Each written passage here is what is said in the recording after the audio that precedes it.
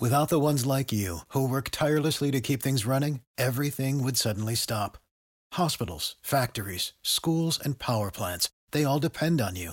No matter the weather, emergency, or time of day, you're the ones who get it done. At Grainger, we're here for you with professional-grade industrial supplies.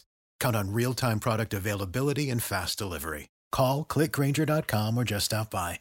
Grainger, for the ones who get it done. What's the easiest choice you can make? Window instead of middle seat? Picking a vendor who sends a great gift basket? Outsourcing business tasks you hate? What about selling with Shopify? Whether you're selling a little or a lot, Shopify helps you do your thing, however you cha-ching. Shopify is the global commerce platform that helps you sell at every stage of your business. From the launch your online shop stage to the first real-life store stage, all the way to the did we just hit 1 million orders stage. Shopify's there to help you grow. Whether you're selling scented soap or offering outdoor outfits, Shopify helps you sell. Wherever and whatever you're selling, Shopify's got you covered. Sign up for a $1 per month trial period at shopify.com/try. Go to shopify.com/try now to grow your business, no matter what stage you're in. Shopify.com/try. Hello everyone, and thank you once again for listening to the Saga of World War II, a Casus Belli project. In the last episode, we covered the Malaya campaign and how the Japanese were able to fight their way south to Singapore. In this episode, we'll discuss the actual battle for Singapore and the fall of the Great Eastern Citadel. Before we get into that, though, I realized there were a few other invasions in the Japanese Blitz that I haven't covered yet, so we'll go over those before picking up where we left off last time. As always, if you have any questions or corrections, you can contact me at casusbellyguy@gmail.com. I know I sometimes ask you to like the show on SoundCloud or iTunes, but really, just by listening, you're helping the show, so thank you. I also will have some additional links and information on the website with this episode, including articles from the ABC about Australian POWs. I want to start putting more multimedia elements into the website to provide information that I didn't go into depth on during the show. So if you're interested in that, check out the website at casusbellypodcast.com. Okay, that's enough of that. Let's begin episode 19, The Honor of the Empire. I have been astonished that Japan should in a single day have plunged into war against the United States and the British Empire.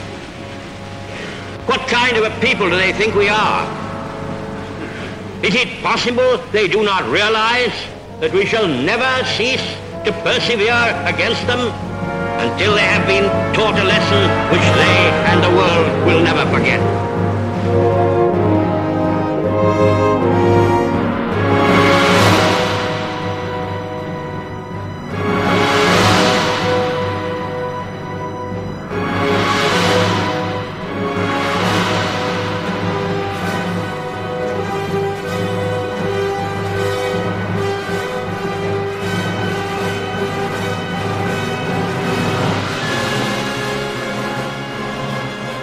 As we discussed in previous installments, the Japanese launched dozens of invasions and landings in the hours immediately following the bombing of Pearl Harbor.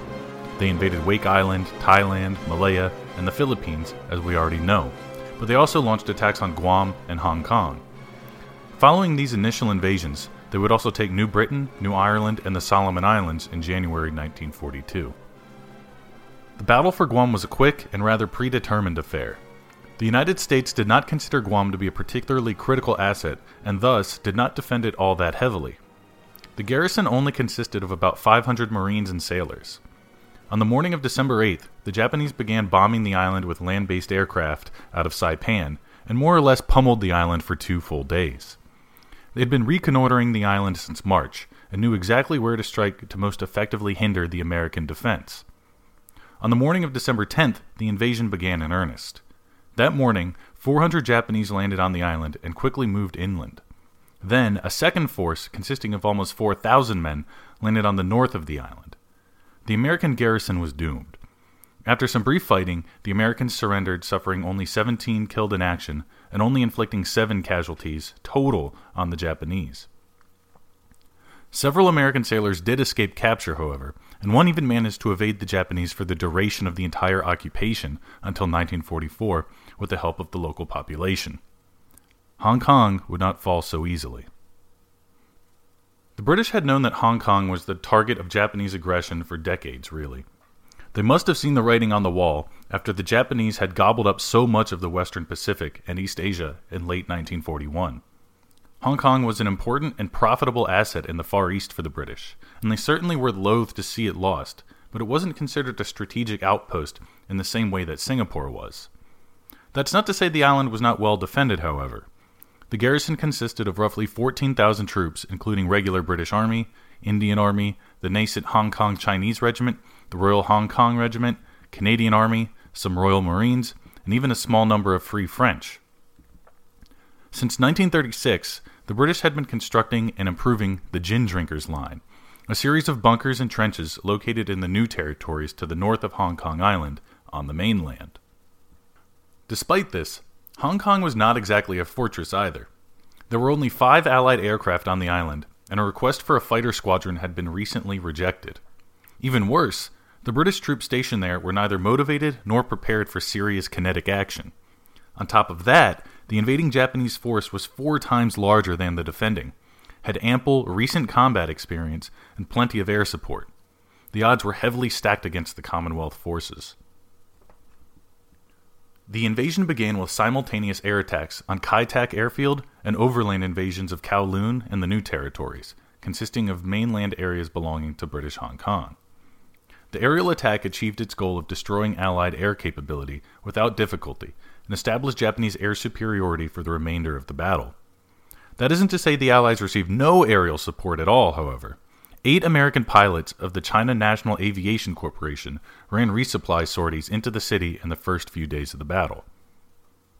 The land invasion consisted of the Japanese 21st, 23rd, and 38th Regiments, commanded by General Takashi Sakai.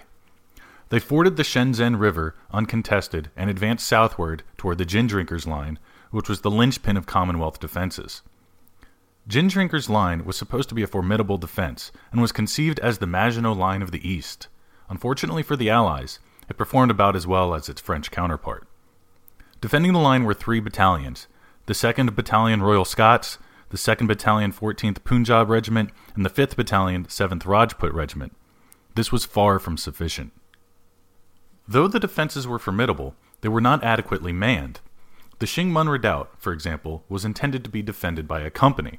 In reality, it was only defended by a single platoon. The second major problem for the defense was the Commonwealth soldiers' lack of experience or even sufficient training. This, coupled with the British underestimation of the Japanese, led to the fall of the line in only 3 days. Japanese recon elements quickly learned just how undermanned the defenses were and found a key point left dismally weak. The position was the high ground occupied by the vulnerable Shingmun Redoubt, which overlooked the western portion of the line. At 9 o'clock at night, on December 9th, a squad was dispatched to breach the defenses. They were extremely successful. After breaching the wire obstacles to the bunkers, they blew them up and took 27 prisoners. By 7 o'clock the next morning, they had created a gap in Gin Drinkers Line. Japanese leadership was almost alarmed at their success, though. They had estimated that it would require a month to attrit and break through, and here they had a gap to exploit on the second day. After some brief deliberation, they agreed they might as well launch a general assault and exploit their gains. On December 10th, they launched a 2-pronged offensive against the line and essentially overwhelmed it. At noon, the commander on the ground, Major General Christopher Maltby, knew the battle was lost and ordered his men to withdraw to Hong Kong proper. The Rajputs would fight a delaying action as a rearguard, while the other 2 battalions withdrew. On December 13th, they themselves withdrew, and the Japanese were poised to invade Hong Kong Island. Before beginning the assault on the island, the Japanese demanded its surrender, but the garrison commander and governor refused. Thus, the Japanese began bombing the north shore of the island, and again demanded its surrender on December 17th, after 2 days of bombardment. Again, the British refused. So in the evening of the 18th, the Japanese crossed Victoria Harbor and landed on the northeastern shore of the island. They encountered little resistance and were able to organize on the morning of the 19th to continue their advance. The British had divided their defenses into an Eastern Command and a Western Command. The Western Command fell quickly, and the Eastern Command fell back to a redoubt on the Stanley Peninsula. Without access to fresh water, though, the clock was ticking for the Commonwealth forces. By the 25th, the jig was up. The governor surrendered, and the first British crown colony had fallen. The day has since been remembered as Black Christmas in Hong Kong. As they did elsewhere in Asia and the Pacific, the Japanese engaged in massacres and mass executions in Hong Kong. As they advanced, rather than take men prisoner, they often summarily executed anyone who surrendered to them. The worst atrocity occurred at St. Stephen's College, where a field hospital had been established. After capturing the campus, the Japanese murdered the wounded in their beds and raped the nurses. This was the worst, but by no means the only massacre. At least 11 other mass murders were recorded, in which at least 10 men, but as many as 50, were killed at once. All told, the Japanese suffered about 6,000 casualties, of whom about 1,900 were killed. The Allies lost 2,200 killed, 1,300 wounded, and an additional 10,000 were captured. Like all across the Western Pacific, Allied garrisons and strongholds collapsed far quicker than anyone had expected due to a combination of inexperience and hubris. As all the campaigns already mentioned progressed, the Japanese also launched an invasion of Burma, another extension of the British Empire. Though Burma is rugged, crossed by mountains and covered in jungle, the Japanese had several reasons to seize it. First, they needed to lock down their western marches. Not only was this an overland route to Thailand and Malaya, but it also contained the Burma Road, a route through which the Allies funneled supplies to nationalist Chinese forces resisting the Japanese. Burma is also rich in resources like cobalt, but also had plentiful rice fields needed to feed the Japanese army. So on December 14th, the Japanese began their Burmese campaign. Their initial movements were uncontested and accompanied by the usual aerial attacks on key positions. Unlike in many other instances, the Allies actually put up some resistance in the air during the Japanese raids on Rangoon. The RAF, assisted by the Flying Tigers, the famous American volunteers fighting to defend China from the Japanese. Despite the heroic efforts of the pilots, they were no help in fending off ground assaults. As the Japanese 143rd Infantry Regiment advanced westward, the airfields fell one by one. The defense on the ground was mostly carried out by regular British Army and Indian Army units, and like everywhere else, they could hardly withstand the Japanese onslaught. Their first major encounter came with the Japanese attack on the Salween River, to the east of Rangoon. Here, the defender positions were almost completely untenable, and they quickly retreated to the Sitang River to defend a key bridge. Here again, the defenders were unable to hold their ground, and fell back after blowing the bridge. The Allies were now severely weakened and in dire straits in Rangoon. General Wavell, who we recall was in overall command of Abdicom, was expecting some reinforcements, who landed in Rangoon in February of 1942, but it was too little. Rather than fight while surrounded in the city, the British chose to withdraw and raze the city to deny it to the Japanese. With the fall of Rangoon, the Japanese made important headway and had opened fighting in what would eventually become the oft-forgotten China-India-Burma theater of the war. Though they had achieved success, they had by no means won an outright victory. The Allies were retreating and intended to fend the country farther north. The going would be excruciating for both sides. The Burmese hinterland is unforgiving country, and very few men and resources were assigned to it. The conflict would drag on more or less inconclusively for the remainder of the war. As their initial offensives picked up steam, or wrapped up entirely, the Japanese began picking off their secondary objectives. This included the Solomon Islands campaign, including the islands of New Britain and New Ireland, just to the east of New Guinea. These islands were not particularly well defended, but all had garrisons of the Australian Army. Fighting began on January 20th, 1942, when the Japanese landed a force at Rabaul, at the northeastern tip of New Britain. The island was defended by Lark Force, numbering about 1,400 men, consisting mostly of Australian Army soldiers, but also members of the local militia force. The militia, the New Guinea Volunteer Rifles, was comprised of white settlers who were drawn up in 1939. As was the case elsewhere, the defenders were badly outnumbered. The Japanese allocated 5,000 men to the capture of New Britain, and also had far more aircraft available. After hard fighting and a valiant defense, the island fell. Almost all of the Australian soldiers were taken prisoner, and the situation was nearly identical on the rest of the islands. The Australian commandos defending New Ireland did their utmost, but were defeated, and the archipelago was ripe for further Japanese conquest. They hoped to turn around to the southern coast of New Guinea and expand their conquest towards Fiji, and possibly even invade the Australian mainland. They still needed to invade and consolidate the Dutch East Indies, however, and they were beginning to feel the effects of being stretched over such a vast empire. Now, you might be asking yourself, yeah, the Japanese lashed out across the Western Pacific, but why did they feel the need to snatch up all of these seemingly inconsequential little islands dotted across the ocean? Well, that would be a very good question. Obviously, seizing Singapore and Malaya not only removed a strong Allied position from which to stage air and naval attacks, but it also blocked Allied advances from that direction. Taking the Dutch East Indies provided them with desperately needed oil and once again denied the Allies critical air bases. But what about Guam and Wake and the Solomons? Why did the Japanese even bother? Well, the answer is twofold. The first reason was to expand their defense in depth. By capturing island chains further and further out, the Japanese could create a series of defensive lines from which to fall back to.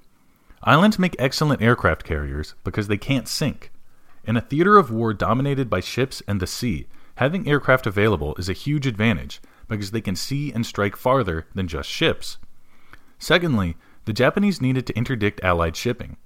Early in 1942, the United States was already beginning to ferry men and materiel to Australia, and if they could block or disrupt that, they could significantly impair Allied operations in the theater. That's why they wanted to push even further into the southwestern Pacific. By May 1942, they had more or less reached their apex, though. They could hardly hold the ground they had already taken. But we're not quite there yet. By February 1942, Singapore was still standing at the very tip of the Malay Peninsula. Japanese forces were gathering across the Strait of Johor, and Australian troops were conducting reconnaissance patrols across the water to determine just exactly what the Japanese planned to do. What they found were massive staging areas just to the northwest of the strait. Inexplicably, though, Allied Command didn't act on those reports. Rather than shelling the assembly areas or logistics caches, the command and staff arbitrarily believed that the invasion would come from the northeast. True, the Allies had limited artillery rounds, and probably wanted to use them only when they knew they would be most effective, when interdicting the enemy before the invasion began. But, perhaps by shelling the assembly areas, they could have evened the odds. On February 3rd, the Japanese began their air and artillery bombardment of Allied positions. For 5 days, the Japanese wreaked havoc on Allied preparations by dismantling defensive works and cutting communication lines to the rear with their indirect fire. On paper, though, the Allies looked to be in at least moderately good shape. Lieutenant General Percival, commander of the Singapore garrison and the defense of the island, had 85,000 men at his disposal. True, many of them were either totally green, or ill-equipped, or not combat-ready, or some combination thereof, but he still had a force. In the evening of February 8, 1942, the Japanese launched their boats across the Strait of Johor towards the northwestern coast of the island of Singapore. With what light they had, many of the floodlights had been destroyed during Japanese preparatory bombardment, Australian machine gunners spotted the boats and opened fire. The first wave consisted of 4,000 troops who maneuvered their way onto Seremban Beach. They would be followed by 2 more waves, until a total of 13,000 men were ashore on the far side of the strait. Over the course of 5 hours, the Japanese pushed their way ashore and infiltrated the defensive lines by following the many creeks that ran inland, climbing up through innumerable mangrove thickets. By 1 a.m, the Australian positions were being overrun, and General Bennett, the Australian commander, committed his reserve. By the next morning, the situation had not improved. Some units were down to half strength, and others had become isolated when the left and right units caved. Unable to hold the coast, Percival allowed the units in the northwest to fall back to the Jurong Line, located just west of the center of the island, facing westward, to block the Japanese from moving east. They would not simply retreat, however, and fought a fighting retrograde all the way back. Attempts were made to hold Tenga Airfield in the northwest, where the Japanese were able to maintain their tempo and pace and secure the airfield despite Allied attempts to hold it. In a last-ditch effort to slow the tide of Japanese troops crossing the strait, 2 British patrol craft were sent up the strait to destroy Japanese landing craft. As they motored north, they were attacked by small arms fire from both banks, but managed to sink a few landing craft, putting a small dent in the Japanese logistics effort. It was too little, too late, though. Had a Brownwater force been dispatched earlier and in greater numbers, perhaps they could have made a difference. As the Battle of Seremban Beach in the northwest of the island was wrapping up, the Japanese launched their second invasion in the center of the northern shore.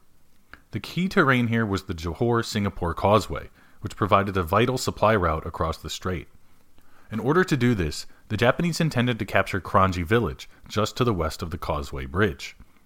The Japanese had elected to commit a brigade to this objective. However, only 2 Australian battalions were allocated to defend this zone.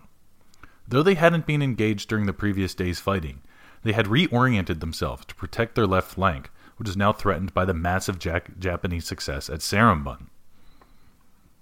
The evening of January 9th, the Japanese crossed the strait and began their landings near Kranji. Here, the fighting was intense, and the Japanese suffered their greatest casualties during the entire battle for Singapore. Despite heavy Australian machine gun and mortar fire, the Japanese were able to establish a beachfront, at which point the Japanese artillery switched from harassing Allied positions to defending the ones the Japanese had gained. With the beachhead secure, the Japanese were able to start towing tanks across the water and get them into the fray. Unable to hold the line against such a numerically superior force with heavy artillery support, the Australians fell back. They were to join the men from the Seremban area in the defense of the Jurong Line along the canal. As they moved south, engineers blew the causeway, preventing the Japanese from using it to funnel supplies southward until they could repair it. At the Jurong Line, the fighting would rage on until February, when the Japanese began to break through. On February 9th, several of Percival's commanders received a communication from him which they misinterpreted as instructions to abandon their positions and move further east. This created a gap in the line, which the Japanese were able to exploit. On February 10th, when what had happened became clear to all, Percival ordered a battalion to retake the positions and close the line. As the battalion, known as X Battalion, a cobbled-together force of untrained Australian soldiers, prepared to attack from their assembly area in Bukit Timah, the Japanese launched a spoiling attack and caught the ad hoc force completely off guard. Despite their lack of training, the Australians fought hard and forced the Japanese into a bayonet fight for the town. By midnight, though, the village was firmly in the hands of the Japanese 5th Division, and only a third of X Battalion remained standing. On February 11th, the Allies attempted to counterattack with 2 brigades, but were repulsed. With the campaign going poorly, Winston Churchill sent a message to General Wavell, urging him to stiffen resistance on the island. Quote,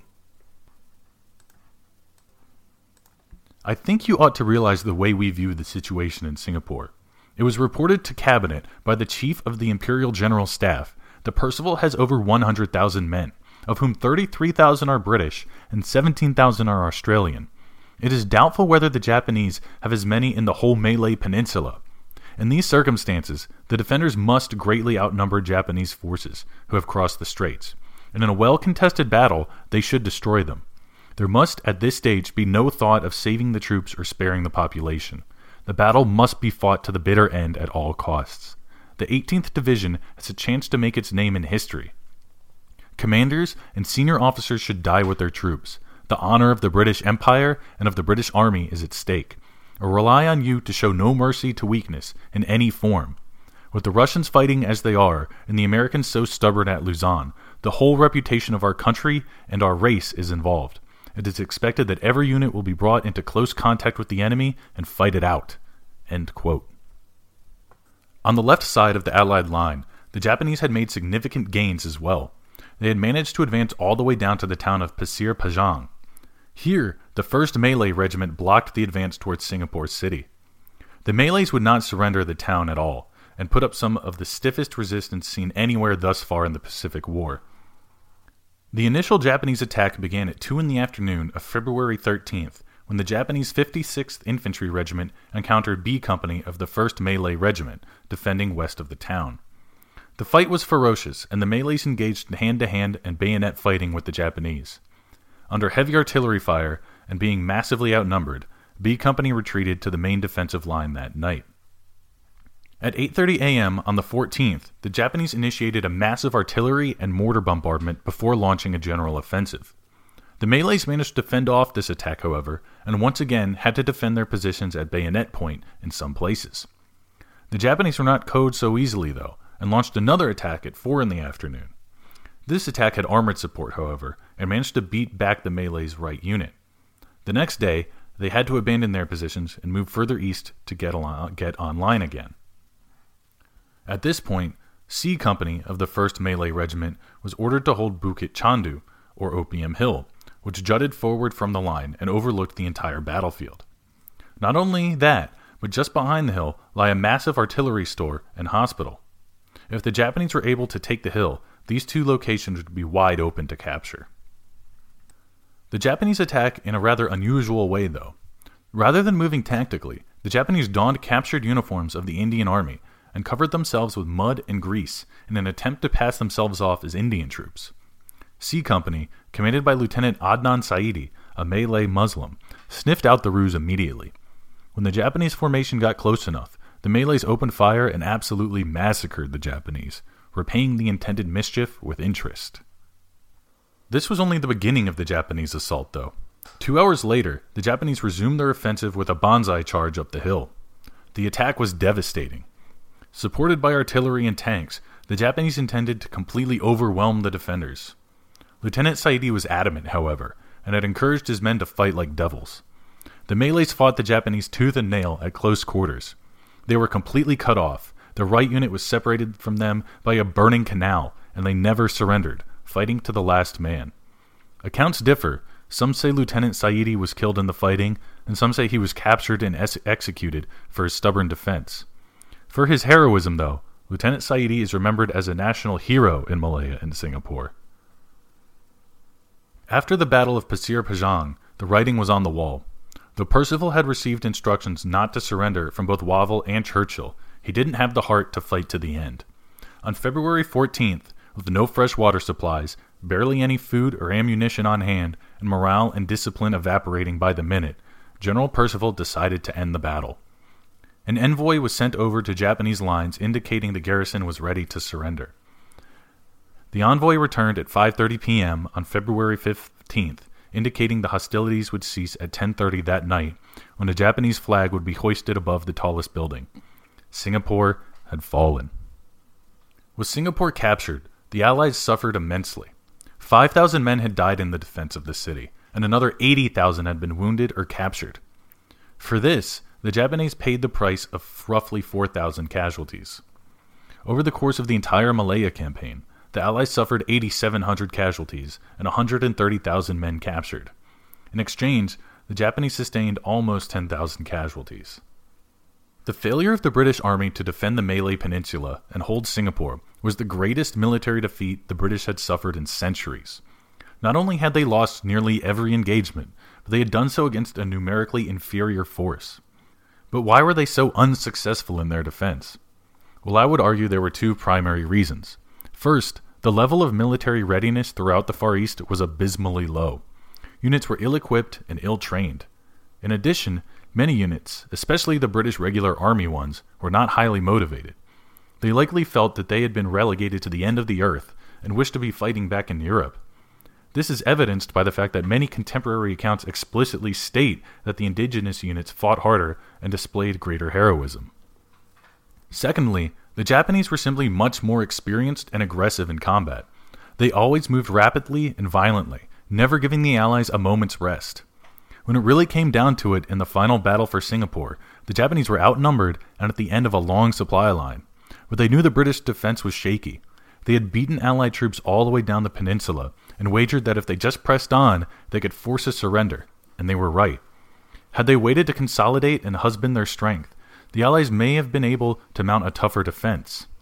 The Battle of Singapore was by no means a foregone conclusion. The Japanese were able to secure their victory through bold offensive action by setting the tempo of the battle. The whole of the Malaya campaign is a textbook example on how to use rapid and violent maneuver to defeat a numerically superior foe. The Japanese still had much fighting to do, however. The men who had participated in the Malaya campaign would get to rest for a short time, but but the campaigns for the Dutch East Indies were just getting underway, and the naval campaigns in the eastern Indian Ocean and Coral Sea were only just getting started. Though I would have liked to, I didn't cover the treatment of Australian POWs, so go to the website at casusbellypodcast.com to get more information on that. There I've also posted maps so you can get a better idea of how the fall of Singapore played out and see a picture of Lieutenant Saidi, who I just think is a boss. Thanks for listening. You'll hear from me again shortly.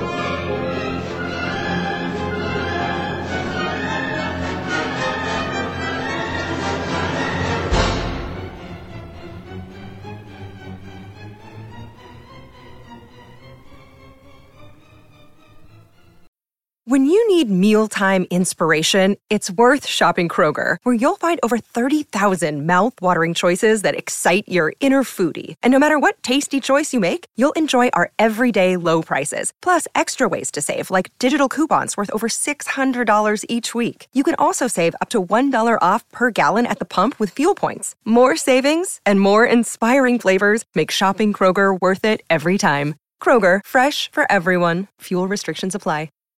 When you need mealtime inspiration, it's worth shopping Kroger, where you'll find over 30,000 mouth-watering choices that excite your inner foodie. And no matter what tasty choice you make, you'll enjoy our everyday low prices, plus extra ways to save, like digital coupons worth over $600 each week. You can also save up to $1 off per gallon at the pump with fuel points. More savings and more inspiring flavors make shopping Kroger worth it every time. Kroger, fresh for everyone. Fuel restrictions apply.